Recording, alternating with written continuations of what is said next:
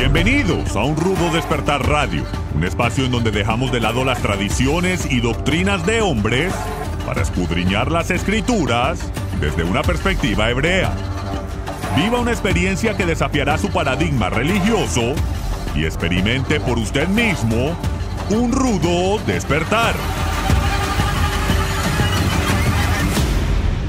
Shalom, estudiosos de la Torá, y bienvenidos una vez más a su programa de Un Rudo Despertar Radio. Con ustedes, su servidor Harold Calvo, transmitiendo para toda nuestra audiencia hispanoamericana desde el cono sur de las Américas hasta el hemisferio norte, desde el Pacífico hasta el Mediterráneo, y a todos nuestros hermanos en la diáspora. Shalom, paz y gracia para ustedes.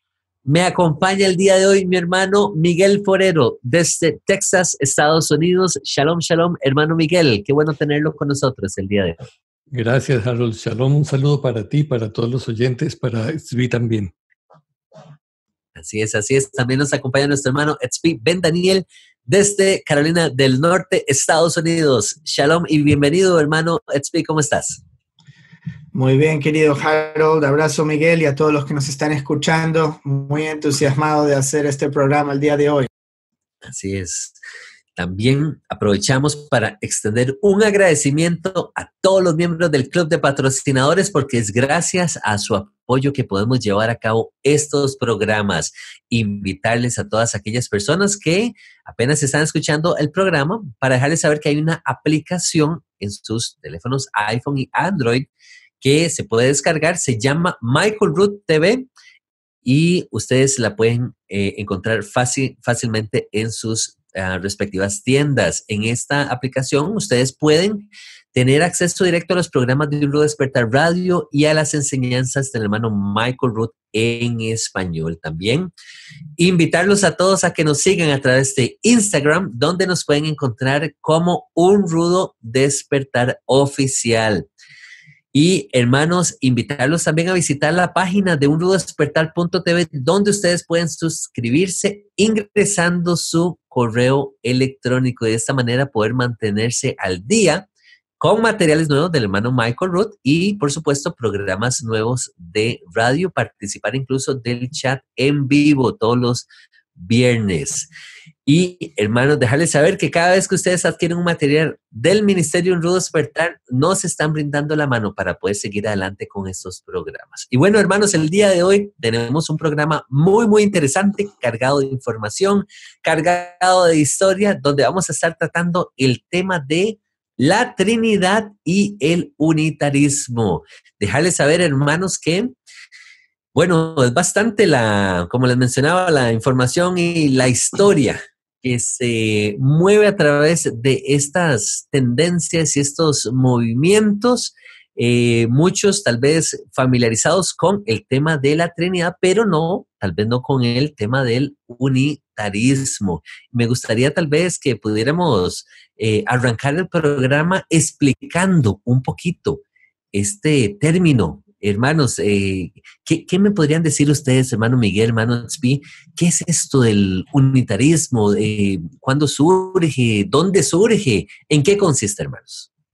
Bueno, para empezar primero, como dije, estoy muy entusiasmado de hacer este programa. Yo lo miro 100% desde afuera, como tú sabes, Harold, yo soy judío, entonces yo no tengo nada que ver con todas estas peleas, pero mi esperanza y mi meta es que este programa sirva primero para que los oyentes entiendan, y muchos que expandan sus horizontes para ver que el cristianismo, como se conoce hoy en día, no es necesariamente como siempre fue, no es cómo tiene que ser de manera dogmática. Nosotros hablamos en otros programas y espero para el momento que salga este programa al aire voy a hacer una lista en YouTube sobre programas relacionados con este. Por ejemplo, el programa del protestantismo, ¿cierto? Que hicimos. Tenemos otro sobre la Trinidad, si la Trinidad es bíblica específicamente. Pero en este caso en particular, estas son las creencias, como dice el unitarismo, viene de la palabra uno, tiene que ver específicamente con la creencia de que Dios es uno y no como el catolicismo enseñó, que es una unidad compuesta en 3 personas que son iguales y que el Padre es el Hijo y que el Hijo es el Espíritu Santo y todo el diagrama del triangulito, como se conoce. Entonces, hubo una corriente y especialmente nosotros vamos a remontarnos a tiempos del primer siglo y del segundo, tercer siglo, antes de Constantino y durante Constantino, pero hay un movimiento muy fuerte que resurge como consecuencia de la Reforma Protestante. La Reforma Protestante ya vino a contradecir al catolicismo, particularmente en el tema de las indulgencias, como habíamos visto que sucede en Europa. Pero ahora, viendo este cuestionamiento a la Iglesia Católica, hay otra gente que dice, bueno, ¿sabes qué? También esto está mal sobre la Iglesia Católica. La Trinidad no es bíblica, dijeron ciertas personas en Europa, como vamos a ver ahora. Entonces, esto también viene a raíz de, mencionamos en esos programas también, la invención de la imprenta. Ahora la gente puede leer la Biblia y puede sacar sus propias conclusiones. Antes, esta concepción teológica de la Trinidad es algo que se escuchaba, que así es como creyeron nuestros ancestros por cientos de años, de acuerdo a lo que el catolicismo, la Iglesia universal enseñó. Pero ahora podemos leer la Biblia y sacar nuestras propias conclusiones. Entonces hubo un gran renacimiento, y utilizo este término renacimiento porque también esto viene de la mano, el renacimiento en Europa. Muchos de estos unitarios eran también renacentistas. Entonces, bueno, eso es un poco de manera global lo que vamos a estar viendo hoy. Miguel. Sí, a mí me gustaría añadir algunas cosas. Casualmente, investigando sobre este tema, estuve revisando el asunto de los credos que se nos enseñaron a todos los que somos de trasfondo católico. Y me llamaba mucho la atención que los credos son unas fórmulas que recitábamos desde muy niños, desde que yo tengo conciencia, que decía creo esto, creo aquello, en fin. Pero nunca se nos explicó por qué nosotros creemos eso. Y esas son unas oraciones, inclusive las llamábamos oraciones, pensábamos que era un rezo a Dios, el declarar que creemos estas cosas y aquellas. Y resulta que esa fue la manera de moldear nuestro pensamiento para evitar que nosotros nos expusiéramos a cualquier otro tipo de doctrina que pudiera lesionar ese pensamiento y que pudiera lesionar nuestra membresía dentro de la Iglesia Católica. El unitarismo es una corriente de pensamiento teológico que es de origen cristiano y que afirma la unidad de Dios. O sea, en ese sentido hay 3 conceptos que los unitarios declaran, ¿no? Creen que hay un solo Dios, estrictamente monoteísta. Entonces, desde ese punto de vista, se niega la Trinidad. Para el unitario, Jesús es solamente un hombre, nació en la tierra, no vivía en el cielo antes de nacer. Básicamente estoy dando lo principal. Para el unitario, la existencia humana está ligada a este planeta. No hay posibilidad de vida en otro lugar. No hay posibilidad de salvación sino aquí en la tierra. Y están asociados con alguna forma de este pensamiento, algunos movimientos que surgen desde el siglo I, los ebionitas en el siglo II, los valdenses posteriormente, y otros movimientos que han existido a lo largo de la historia, que han tenido una vinculación moderada o más explícita respecto a esta doctrina del unitarismo. Entonces, muy probablemente hoy en día también hay dentro del mesianismo grupos que, sin darse cuenta, están identificándose con este tipo de doctrina, y por eso queremos traerla aquí para explorarla un poco, que la gente conozca y que se motive también a investigar un poco más. Y es que, hermanos, como mencionábamos antes de dar inicio al programa, es muy interesante revisar la historia porque les mencionaba yo al hermano Miguel que en mi trasfondo cristiano, nosotros llegábamos a la iglesia los domingos, nos sentamos, tal vez por tradición, porque mis papás nos llevaron aquí a la iglesia, entonces nuestros hijos los llevamos a la iglesia cristiana sin saber, sin conocer de dónde es que proviene este pensamiento que nos vienen enseñando domingo a domingo en las iglesias cristianas. Cuando empezamos a estudiar la historia, me vengo a dar cuenta que todo tiene una explicación, ¿verdad? Un origen. Todas estas denominaciones, como dice el hermano Michael Root, 40,000 denominaciones en el cristianismo, ¿de dónde vinieron a salir tantas? Si cuando estudiamos las escrituras nos damos cuenta que a Israel se le fue dada una fe, y esa misma fe es demostrada por los profetas de Israel. Luego tenemos la lectura de los evangelios, vemos a Yeshua, vemos a los discípulos, pero ¿cómo es posible que desde tiempos del primer siglo hasta la fecha llegamos a tener 40,000 diferentes denominaciones con 40,000 formas de pensamiento diferente? Me vengo a dar cuenta que no solamente existe el unitarismo, que como muy bien lo describía el hermano Expi y el hermano Miguel, sostiene que Dios es solamente uno, que Yeshua no es el mismo que Jehová, y lo cual viene a estar en oposición con el pensamiento que veníamos nosotros enseñando, ¿verdad? Nuestros padres nos venían enseñando con el tema de la Trinidad, etcétera.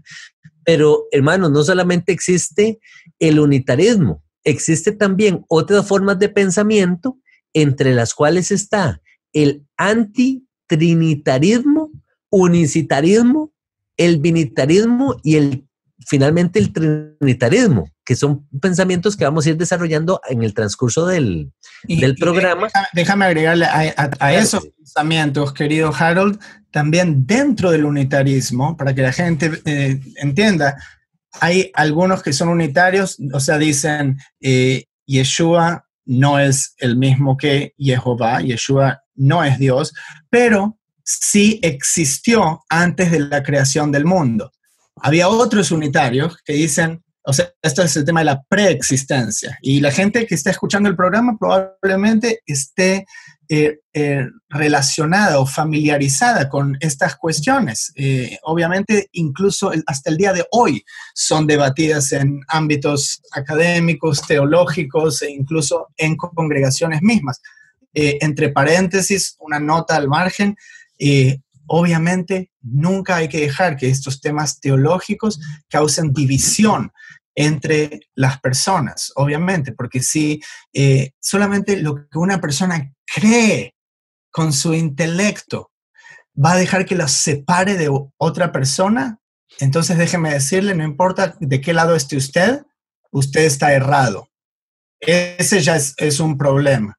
Pero el tema de la preexistencia, unitaristas que creían que Yeshua existió, que fue la primera creación, que a través de él se creó todo el mundo, que él era el logos, como se dice, y otros que no, que creían que Yeshua recién fue concebido, entre comillas, cuando él nació de Miriam. Y esto me trae el siguiente punto, que es, algunos piensan que el nacimiento sí fue virginal y otros pensaban que no era virginal. Otra división, ¿entienden? Entonces, todo esto fue causado básicamente porque la gente tuvo acceso a leer la Biblia y a sacar sus propias conclusiones o a cuestionar cosas, lo cual desde mi perspectiva, en el judaísmo, el cuestionar las cosas es un pro, es algo que se alienta a la gente a que cuestionen cosas,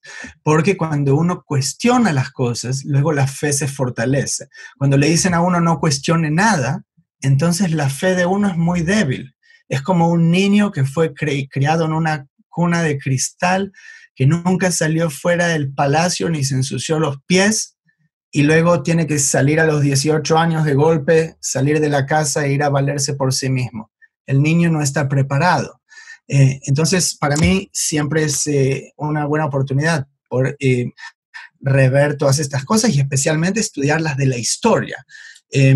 Me parece, desde mi entendimiento al menos, yo veo, hubo un resurgimiento en el tiempo de la Reforma Protestante del unitarismo, pero tenemos un muy buen precedente, que es la gente está muy familiarizada con el Concilio de Nicea en el año 325, pero pocos saben que la razón por la cual ese concilio tomó lugar en el tiempo de Constantino fue por esta controversia que había, lo que se llama la controversia ariana de Ario o Arius, que cuestionaba justamente esta doctrina trinitaria a finales de los años 200.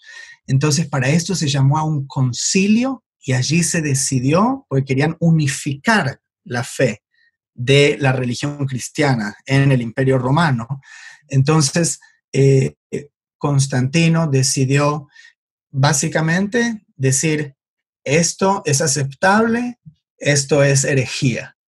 Y desde ahí hubo una gran opresión para cualquiera que no crea y promulgue el pensamiento trinitario, hasta el punto de que mucha gente se quedaba sin trabajo o eran perseguidos por enseñar distinto al pensamiento trinitario. Entonces imagínense, si usted tiene un trabajo, pero ahora se enteran de que usted no cree en la Trinidad y usted pierde el trabajo. Entonces, naturalmente, se dejó de enseñar mucho y pasó a ser algo bastante tabú el cuestionar.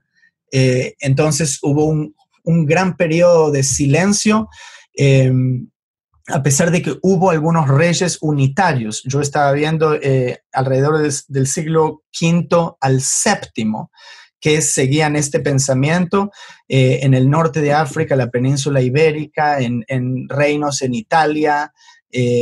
Hubo un concilio luego en los años 500 y allí fueron los últimos reyes arrianos en Europa. Y luego veo como un gran silencio otra vez hasta la Edad Media, y luego les voy a contar un poco de Miguel Servet y otros de la Edad Media.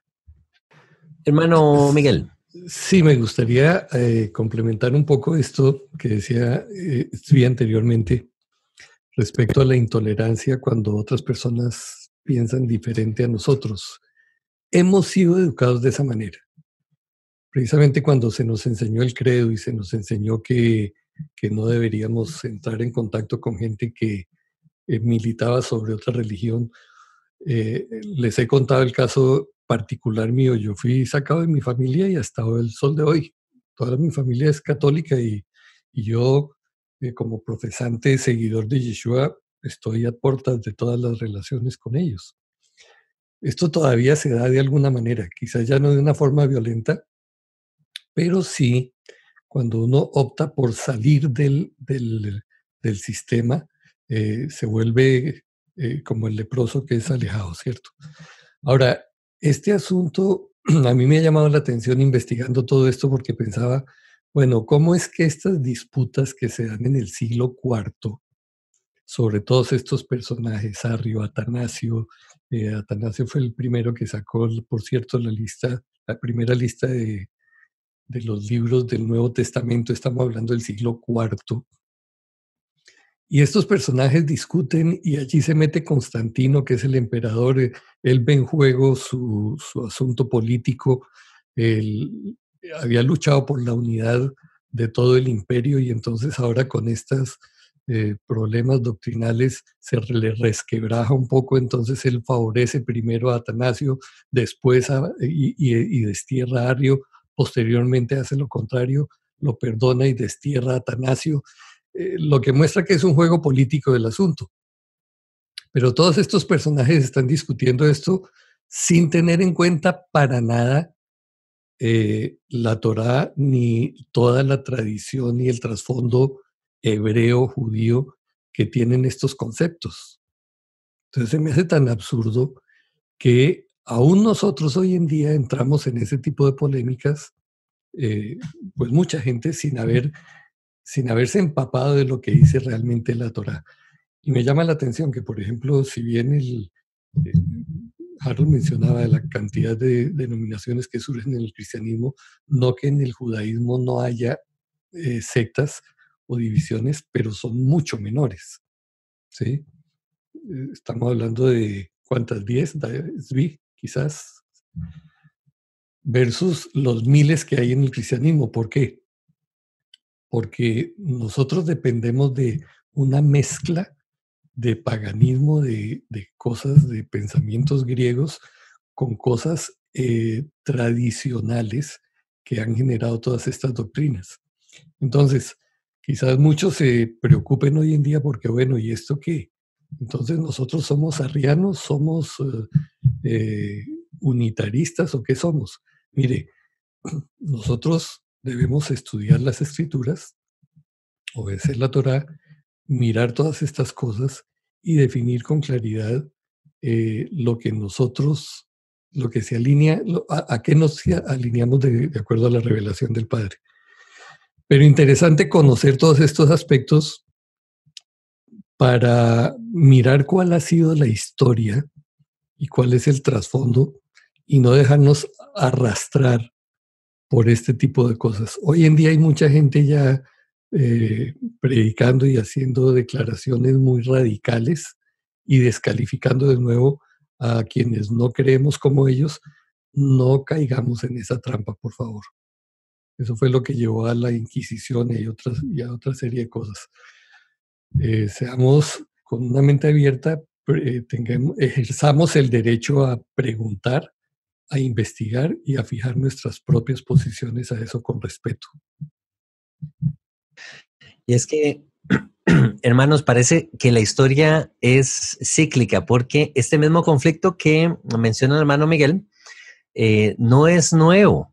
Lo mismo se repite en tiempos antiguos. Les mencionaba ahora que conversamos acerca del unitarismo, surge otra forma de pensamiento, otra tendencia, bajo el nombre de antitrinitarismo. Entonces, es interesante porque a diferencia del trinitarismo, este antitrinitarismo viene a rechazar el dogma cristiano de la Trinidad, pero rescata ciertos fundamentos o pensamientos que se desarrollaron en el primer concilio de Nicea. Entonces termina siendo como una mezcla de líneas de pensamiento, de dogmas, de doctrinas, y ahí es donde terminamos con todas estas 40,000 denominaciones cristianas, a diferencia tal vez del judaísmo, donde tal vez son unas cuantas líneas de pensamiento, ¿verdad? Ya no estaríamos hablando de miles de diferentes pensamientos en el judaísmo. Luego, otra cosa que quería rescatar del unitarismo es que al día de hoy, tengo un dato interesante, lo que vienen siendo los testigos de Jehová, leo por acá, son un ejemplo de unitarismo contemporáneo. Entonces, nada más para traer como un ejemplo sobre la mesa. Sí, y hay más que esos, también, ya que mencionas eso, solo para que la gente sepa. También hay un grupo que yo no conocía, se llama Cristadelfianos. ¿Ustedes lo escucharon alguna vez? Cristadelfianos, que significa hermanos en Cristo.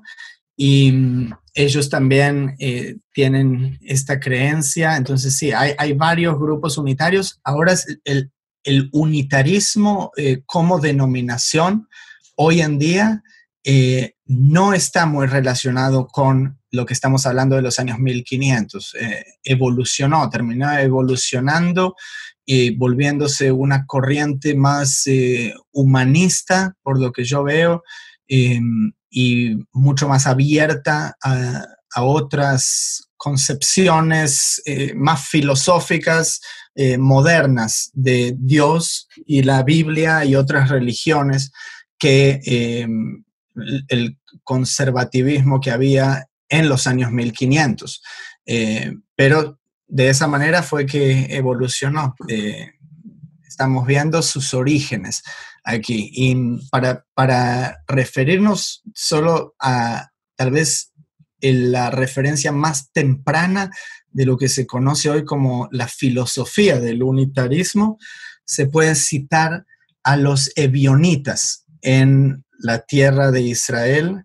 Esto estamos hablando del primer y segundo siglo. Luego ellos son citados por distintos historiadores, por Josefo, Epifanio, y los ebionitas.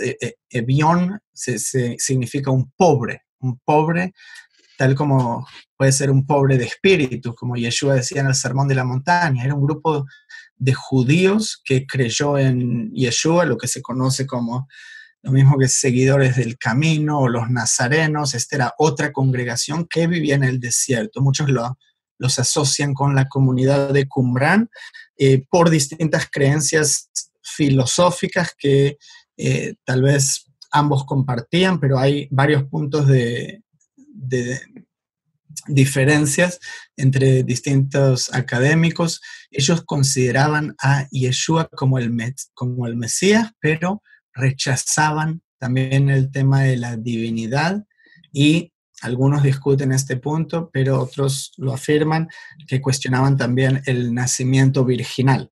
Ellos seguían no solo la Torá de Moshe, también obviamente estaban muchísimo más influenciados por la religión judía, eran judíos y ellos no tomaban dentro de su grupo gente que no se convertía al judaísmo.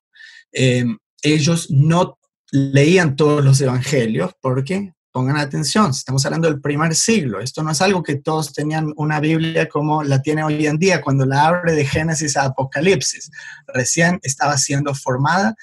Entonces ellos leían solo el evangelio de Mateo, que lo tenían en hebreo, tenían en alta estima a Jacob, Santiago, el hermano de Yeshua, y ellos rechazaban a Pablo. Recuerden que Pablo es más tardío. Entonces, desde la perspectiva de un grupo de judíos viviendo en el desierto, en zonas rurales de Israel, ¿quién es este que salió de Tarsis, de golpe tuvo una revelación, ni conoció a Yeshua y ahora va predicando algo? Muchos dicen que él predica en contra de la Torá de Moshe y qué sé yo. Obviamente, sí, no me interesa quién es Pablo, desde la perspectiva de los ebionitas.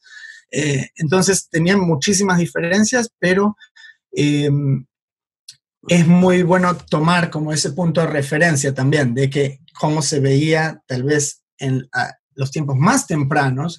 Luego dijimos, al siglo siguiente ya tenemos a Arius, como dijimos, está todo el tema del concilio de Nicea, luego hay algunos reyes unitarios, luego como que se va más detrás de escena, y luego continúa con el tiempo de la Reforma, que me gustaría mucho entrar ahí a estudiar, compartir sobre algunos de estos personajes, pero creo que pronto nos tenemos que ir a la pausa, Harold, entonces no quiero entrar ahí todavía.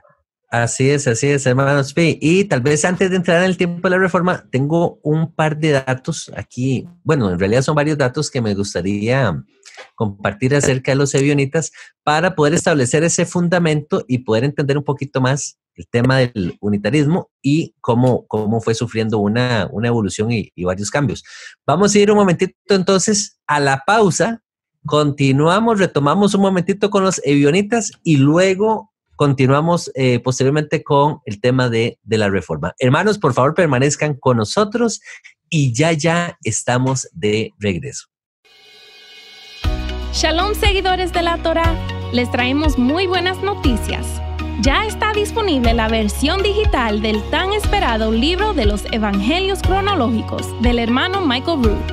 Después de haber dedicado 38 años de investigación, finalmente Michael Root presenta los Evangelios cronológicos, uno de los logros más importantes de su vida.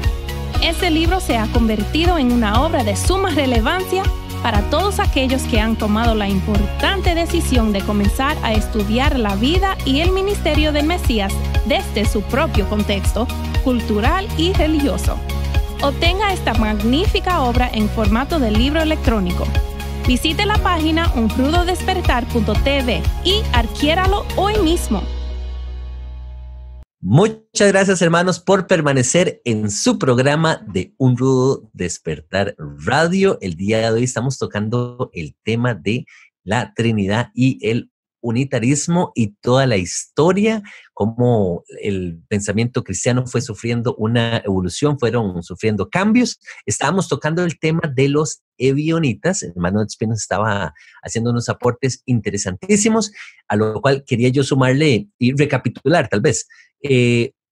Sabemos que los ebionitas tuvieron su origen en el primer siglo, nos mencionaba el hermano Etzvi, creían en Yeshua como el Mesías, estudiaban y obedecían la Torá, celebraban Shabbat, las fiestas de Jehová, se cuidaban en términos de la dieta, y tengo un dato aquí interesante de Orígenes, el teólogo e historiador escribió que habían dos tipos de ebionitas. Oigan qué interesante este dato. Los que creían que Yeshua había nacido de una virgen sin la intervención de Joseph, o sea, a través de la concepción del Espíritu Santo, como menciona Mateo, Marcos y Lucas, y los otros que nos mencionaba Tzvi antes de la pausa comercial, que creían que Yeshua fue engendrado como cualquier ser humano, y aseguraban que Joseph era el padre biológico de Yeshua. Ahora, hay un grupo de ebionitas conocido como los nazarenos.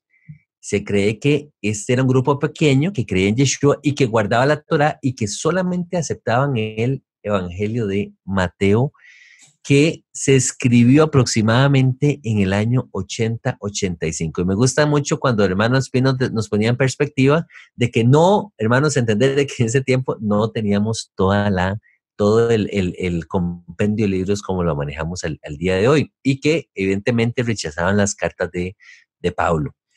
Creían en la divinidad de Yeshua, era una secta judío-cristiana, y creía en el reino milenial del Mesías. Se cree que estos este grupo de ebionitas son los que son mencionados en el libro de Hechos como los nazarenos.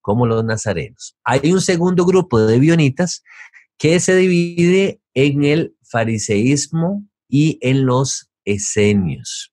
Parecer grupos, en el caso de los esenios, un poquito más radicales, los cuales hemos mencionado en otros programas, no reconocían el sacerdocio que estaba operando en aquel entonces debido a los abusos y a la corrupción que se estaba llevando a cabo en el templo.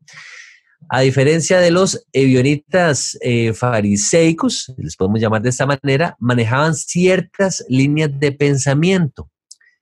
Una de estas la mencionó el hermano Smith, rechazaban la doctrina de Pablo, creían que Yeshua fue engendrado por Miriam y Joseph. O sea, Yeshua era 100% humanos.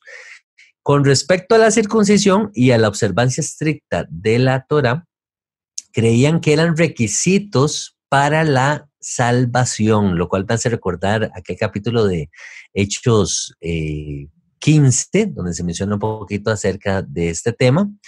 Y historiadores creen que es aquí donde surge la carta de Pablo a los Gálatas, y creen que este fue el grupo con el que Pablo se enfrentó en diferentes líneas de pensamiento. También creían que la venida de Yeshua iba a ser en sus días para establecer así el reino milenial en Jerusalén. Este grupo negaba la divinidad de Yeshua antes de la resurrección y la preexistencia, siendo el Evangelio de Juan uno de los evangelios que apoya con más firmeza esta postura.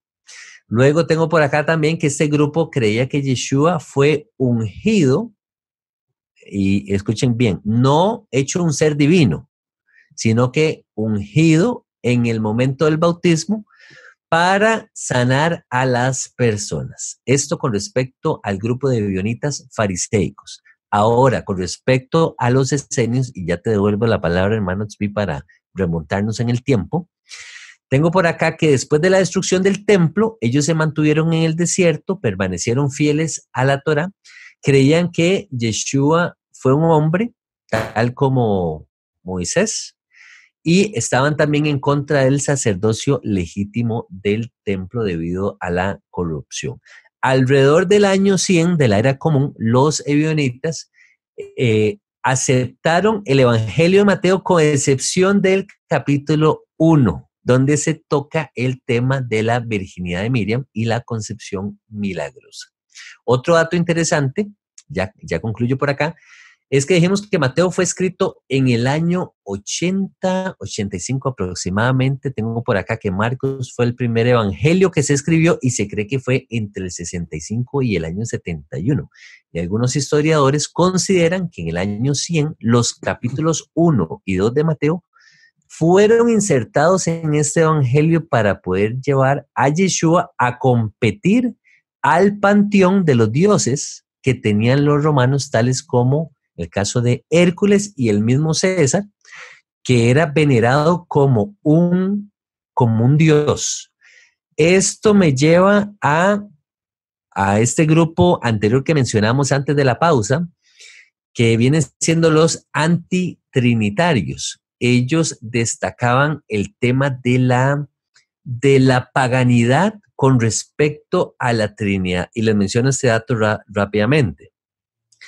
Ellos plantean que los antiguos egipcios, cuya influencia en el pensamiento religioso primitivo se consideraba profunda, solían organizar sus dioses y diosas en grupos de 3 o trinidades. Y algunos ejemplos de esto son la trinidad de Osiris, Isis y Horus y la trinidad de Amen, Mut y Khonsu.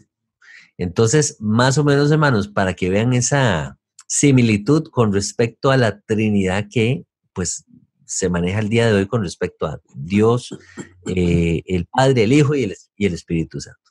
Adelante, hermanos.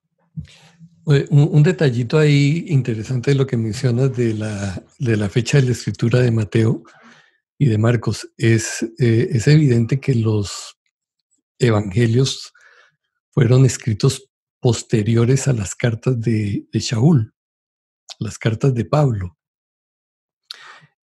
Y bueno, hay de nuevo quienes dicen que que los evangelios, por supuesto, ya hasta cierto punto tienen una influencia de los escritos de Pablo. O que estos ajustes que tú dices que les hacen posteriormente insertando esos primeros capítulos que justifican el nacimiento virginal de Yeshua, están relacionados con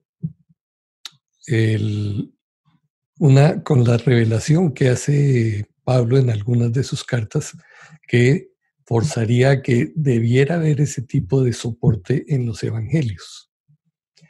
Entonces es interesante mirar todo eso, ¿no? Porque nosotros siempre pensamos que Yeshua estaba actuando y que tenía alguien ahí copiando, bueno, usted, Juan o fulano de tal, vaya anotando todo lo que está sucediendo y después lo ponen en un rollo, ¿cierto? Resulta que no fue así. Yeshua no le pidió a nadie que escribiera nada y esos escritos de los evangelios que no se sabe quién los escribió, se le atribuyen a Mateo, a Marcos, a Juan, a Lucas, son una colección de dichos y de tradiciones verbales que se ponen por escrito ya en esas épocas. Entonces, bueno, esto es interesante solamente por vía de conocimiento para entender el por qué surgen luego esas doctrinas y no se pierdan el programa que ya está hecho aquí sobre la Trinidad, que ahí se explica un poco más de cuándo fue que surgió la doctrina de la Trinidad, cómo tuvo su origen, porque es bien importante tener eso en la mente, tenerlo claro.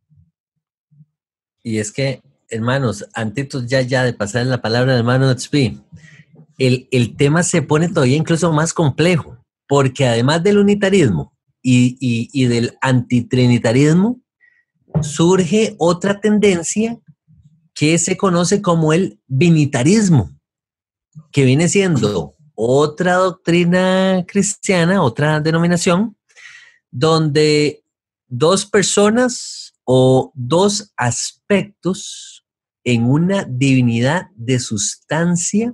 Oigan, o sea, lo complicado de esto. Plantea que Dios es absolutamente un ser y sin embargo en el binitarismo hay una dobledad en Dios o un Dios en dos personas. Entonces, y dentro del binitarismo existe el monoteísmo binitario, ¿ok? El cual plantea que los primeros cristianos antes de Nicea eran monoteístas y sin embargo también devotos de Yeshua como preexistente coeterno, como el creador, como encarnando el poder de Dios por quien el Padre se revela y en cuyo nombre solo el Padre es adorado. Entonces, como podrán ver ustedes, hermanos, en el transcurso del tiempo como que la cosa fue evolucionando, fue presentando cambios y hasta el día de hoy, ¿verdad? Que tenemos denominaciones de denominaciones. Hermanos, querías hacer un aporte. Sí, no, y el movimiento del unitarismo no creía en ciertas cosas, incluyendo la infalibilidad de la Biblia. Que esto en relación a lo que decían de la fecha en que se pudieron haber escrito los evangelios, o sea, a diferencia de muchos cristianos modernos que piensan, a veces Michael dice, burlándose, que Moshe recibió la Torá de King James en el monte Sinaí. Obviamente, nosotros sabemos que no sucedió de esa manera, entonces no se puede tomar palabra por palabra y especialmente el entendimiento que nos fue pasado, y tenemos que aprender a cuestionar y tenemos que aprender también a ser tolerantes con otras personas en sus cuestionamientos. Entonces, bueno, eso por un lado. Por el otro, quería compartir acerca de, para que la gente tenga más un concepto de este unitarismo que resurgió en la Edad Media, algunos personajes que la gente puede investigar. Uno es Miguel Servet, que fue un mártir. El otro es Socinio, que ahora voy a entrar en Socinio, pero Servet era un español, este es en el periodo renacentista y del periodo de la Reforma. Él estudiaba varias ciencias, como la astronomía, geografía, teología, física. Eso no eran los tiempos en que hoy en día, como se estudia una carrera y ya se terminó. Ahí la gente no perdía el tiempo. Entonces era como cuando te imaginas Leonardo da Vinci. Esto es en los 1500. Es un hombre renacentista. Estos personajes que estudiaban matemáticas, anatomía, medicina, hicieron nuevos descubrimientos, inventaron nuevas cosas. Este era Miguel Servet. Gran parte de su fama y reconocimiento posterior fue debido a un trabajo que él hizo sobre la circulación pulmonar, que él ya tenía ciertos textos en el campo de la medicina. Él participó en la Reforma Protestante y desarrolló su propio entendimiento de lo que se llama la cristología, el entendimiento de Cristo, que era contraria a la Trinidad. Entonces, por eso, él fue repudiado por los protestantes y fue arrestado en Ginebra, sometido a juicio y condenado a morir en la hoguera por orden del Consejo de la ciudad. Y lo peor es que Juan Calvino estuvo involucrado en esto. Entonces, imagínense, estamos hablando de una persona que hubiese sido, o sea, fue un patrimonio de la humanidad, esta persona. Y un reformista lo acusa a él para que sea condenado a morir en la hoguera. Entonces, imagínense, esto fue realmente un martirio y sirvió también como un detonador para que muchísima gente, ya en gran escala, que fueron parte del movimiento en el periodo del Renacimiento y el reformismo, para que se den cuenta de que era lo mismo. Las mismas creencias dogmáticas del catolicismo se transfirieron también a todos los líderes reformistas. Recordemos cómo Lutero también quiere convencer ahora a los judíos que crean en Cristo, que es Dios. Lo sacan corriendo. Entonces ahora él escribe para quemar sinagogas y matar a los judíos. Esto es el movimiento reformista. Entonces Miguel Servet, Soncinio y otros se dieron cuenta de que eso no tiene nada que ver con la Biblia y la podían estudiar por sí mismos. No necesitaban al clérigo que les digan lo que cada cosa significa y aprendieron a cuestionar. Y obviamente con la difusión de la imprenta, ellos llegaron a muchísimos lugares a través de toda Europa y todo el mundo posteriormente con la expansión. Por esto se conecta luego con otros movimientos, dijimos que nacieron del protestantismo, que son la iglesia anglicana, los anabaptistas. Desde los anabaptistas luego salen los puritanos que viajan a Estados Unidos y ellos traen también muchas de estas creencias. Hubo 4 presidentes en Estados Unidos que ellos eran unitarios. Una de los predecesores de la Universidad de Harvard de hoy en día era una escuela de divinidad en sus comienzos y hubo un periodo en que fue manejada por un unitario. Entonces sale muchísima influencia de estos unitarios en Europa posteriormente para todo el mundo. Y quiero solamente mencionar porque la gente, o sea, se merece realmente mi honor y mi respeto, Miguel Servet. Esta es la sentencia que fue dictada contra él por el Consejo de Ginebra.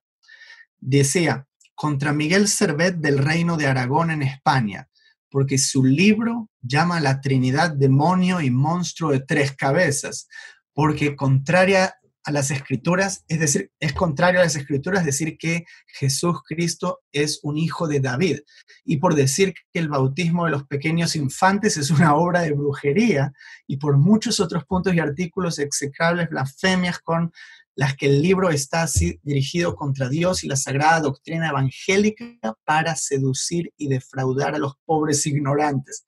No, ¿quién había defraudado a los pobres ignorantes? ¿Se da cuenta?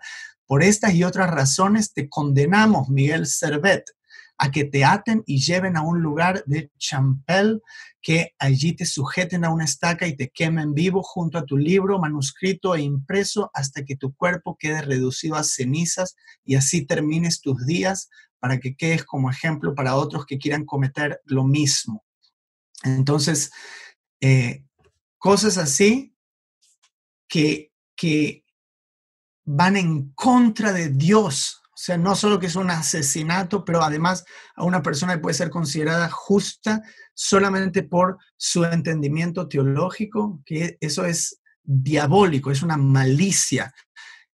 Dios lo utiliza para bien y Él hace que como una semilla este pensamiento se expanda y mucha gente empiece a cuestionar. Entonces, por eso en estos mismos años hubo consejos unitarios, entre los más conocidos el Consejo de Venecia en los 1550, en donde unitaristas, anabautistas, muchísimos exiliados de sus países se congregaban para discutir esta teología. Es como, ¿qué hacemos? Ahora tenemos una Biblia, ahora ya no nos importa más la Iglesia Católica, ya todo fue reformado, ¿qué es lo que vamos a hacer?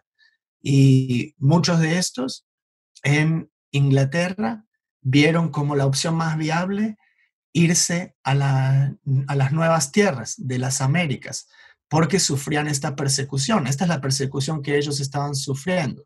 Y otra persona esta fue Socinio, muy parecido el tema a Servet, fue un pionero en este pensamiento antitrinitario y de él viene principalmente lo que posteriormente derivó en la primer iglesia unitaria, que fue en Transilvania, la misma ciudad del conde Drácula.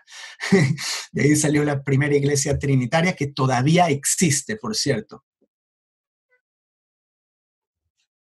Qué relato más triste hermano Zvi, esto que nos cuentas acerca de este personaje Miguel Servet, y te iba a mencionar que, bueno, tú lo mencionaste, cómo siendo él, difiriendo en su pensamiento por un tema de la Trinidad, creyendo que Yeshua, que Jesús, es el Mesías. ¿Cuánto sufrimiento tuvo que haber padecido el pueblo de Israel, los judíos, por ni siquiera creer que Yeshua es el Mesías? Entonces, imagínate, no me puedo imaginar el dolor y el sufrimiento y la persecución y más bien ellos teniendo que ceder ese derecho de poder pensar diferente y decir, bueno, no comparto, fuimos creados de una manera diferente, tenemos una interpretación de la Torá distinta, no creemos este pensamiento. O sea, olvídate del tema del unitarismo, de la Trinidad y todo esto. O sea, no, ni siquiera hay chance para un judío. Entonces, lo que decías antes, el tema del trabajo, el tema de sus hijos en las escuelas, centros educativos, la familia, en la sociedad, en el barrio, esta gente ni siquiera cree que Jesús sea o que Yeshua es el Mesías. No me puedo imaginar el dolor y el sufrimiento, ¿verdad?, de estas personas. Hermano Miguel. Sí, tenía un par de datos curiosos, porque a veces uno cuando oye de estos temas piensa que eso fue para la gente por allá, ignorante, que no tenía mucha comprensión, ¿no? Sin embargo, hay unos personajes famosos que fueron unitarios. Uno de ellos fue Isaac Newton, ¿sabía eso? Él militó en este asunto. Y otro contemporáneo, no sé qué tanto lo conozcan ustedes, Tim Berners-Lee. ¿Les suena familiar ese nombre? A ese no lo conozco. Bueno, es un ingeniero físico inglés considerado el padre de la web, de esto, del internet, de todo este asunto. Tiene un título honorífico como Sir Timothy John Berners-Lee, y él es también, está dentro de este asunto del unitarismo, ¿no? Y así hay otras personas que se han atrevido a salirse del cajón. Hasta ahora no han sido perseguidos por eso en la actualidad, ¿no? Pero esperemos que no suceda. Así es. Otro dato que quería tal vez sumar a esto, que se me olvidó mencionar, es que historiadores, con respecto a los ebionitas, solamente para hacer un paréntesis aquí, que vienen a estar muy relacionados con el unitarismo, según historiadores, las últimas comunidades ebionitas pudieron haber desaparecido alrededor del siglo V. Entonces, y ya después pues surge el tema del unitarismo, ¿verdad? Y bueno, hermanos, hay otro dato también que, aprovechando que me están otorgando aquí el espacio, que les quería comentar, porque algunos se preguntarán, les dejé como en el aire el tema del binitarismo. ¿Qué pasa con la figura del Espíritu Santo dentro del binitarismo? Bueno, en el caso del binitarismo, plantea que algunos cristianos primitivos concibieron el Espíritu como salir de Dios creador, y es el creador, una persona del ser de Dios, que también vivió en Jesús, Yeshua. O tengo por acá que según otras fuentes parece ser preexistente de Jesús, naturaleza divina. También afirman que el mismo Espíritu se le da a los hombres, convirtiéndolos en una nueva creación y compartiendo la misma esperanza de resurrección y exaltación. Y como dato general, al parecer, un sector de la Iglesia Adventista inicialmente compartía este pensamiento binitario. Sin embargo, más tarde, en 1897, Elena de White, que viene siendo como la promulgora más importante de la Iglesia Adventista, publicó un panfleto que declaraba al Espíritu Santo la tercera persona de la deidad. Entonces me pareció importante mencionar ese dato también. Y otro aspecto que quería mencionarles, hermanos, tal vez para que nos quede claros a todos los radioescuchas y podamos crecer en este entendimiento, es que, hermanos, hay que entender algo, y es que muchas de las corrientes, muchas de las doctrinas que nosotros manejamos al día de hoy en nuestras cabecitas, en nuestra mente, como parte de la enseñanza que se nos ha dado por tantos años, no necesariamente viene de un fundamento bíblico. No necesariamente lo encontramos en las Escrituras, sino que viene propiamente de decisiones que se tomaron en los concilios que mencionaba el hermano Zvi, que mencionaba el hermano Miguel, como es el caso del primer concilio de Nicea, que tomó lugar en el año 325 de la era común. Nos mencionaba el hermano Zvi que toda la atención en ese momento se concentró en la relación entre el Padre y el Hijo. Y me gustaría tal vez aprovechar que todavía nos queda un poquito de tiempo, o nada más resumir acá, cómo en ese primer concilio se viene entonces a desarrollar el credo de Niceno, se le conoce, el credo niceno, donde establece que solamente hay un Dios, Padre Todopoderoso, Creador de todas las cosas, y un solo Señor, Jesucristo, unigénito, nacido del Padre, sustancia del Padre. Todo esto en el primer concilio de Nicea. Nosotros creemos en esto a causa de este credo.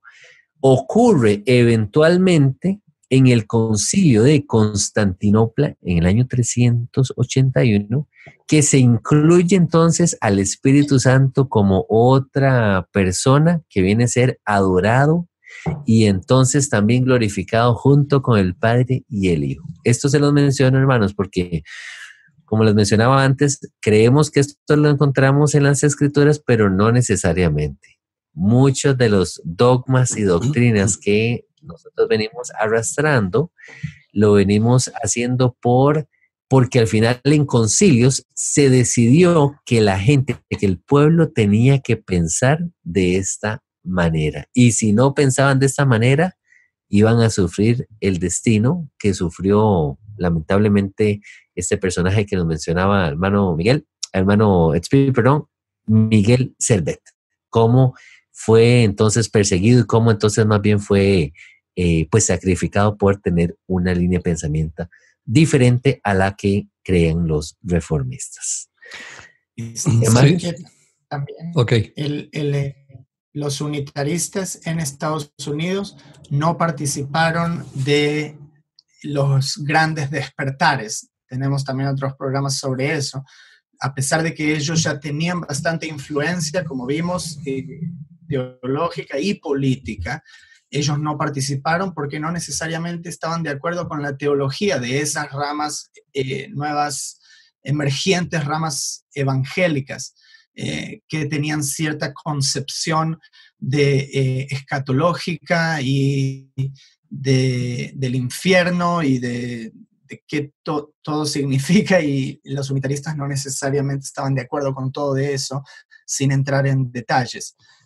Pero bueno, ya en conclusión, por mi lado, yo solamente espero que haya servido esto para que la gente haya podido expandir un poco el horizonte de ver que existen distintas creencias que con el correr de los siglos también distintas cosas fueron cambiando, evolucionando, y que en última instancia nosotros debemos caminar como Yeshua caminó, que es en obediencia a los mandamientos del Padre, y no necesariamente lo que uno cree o dice que cree en adhesión a cierta doctrina o dogma determina el caminar de uno. Y por nuestros frutos es que seremos conocidos.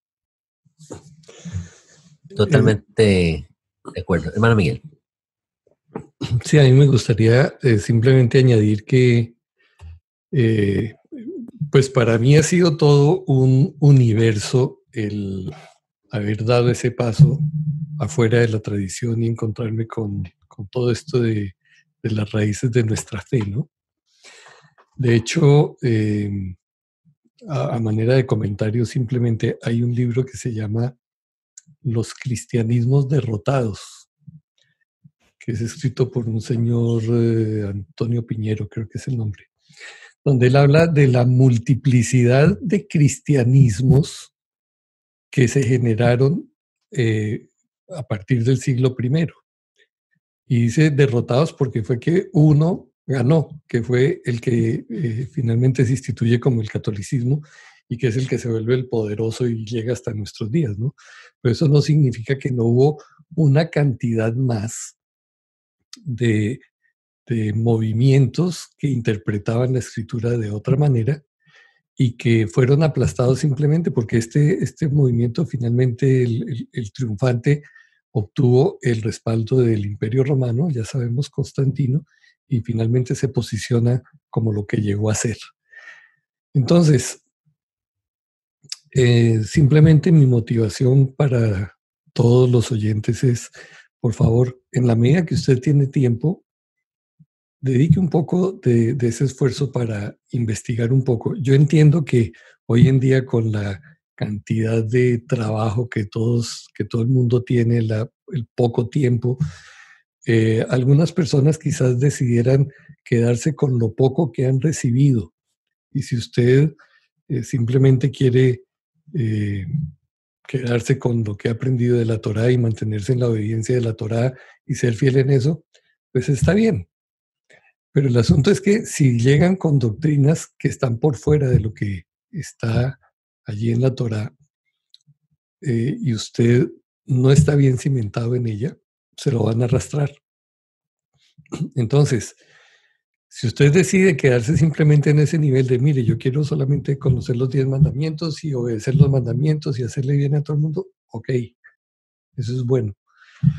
Pero si usted quiere investigar un poquito más, sepa que el menú es enorme, enorme, y que usted tiene el derecho y la libertad de cuestionar, de preguntar, de investigar y de definir sus propias posiciones sin el temor de, afortunadamente hoy en día, de que nos vayan a quemar en la hoguera otra vez, ¿no? Como sucedió con todos aquellos personajes.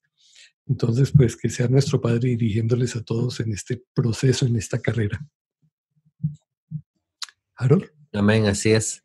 Y a mí me gustaría tal vez cerrar el programa con reflexionando.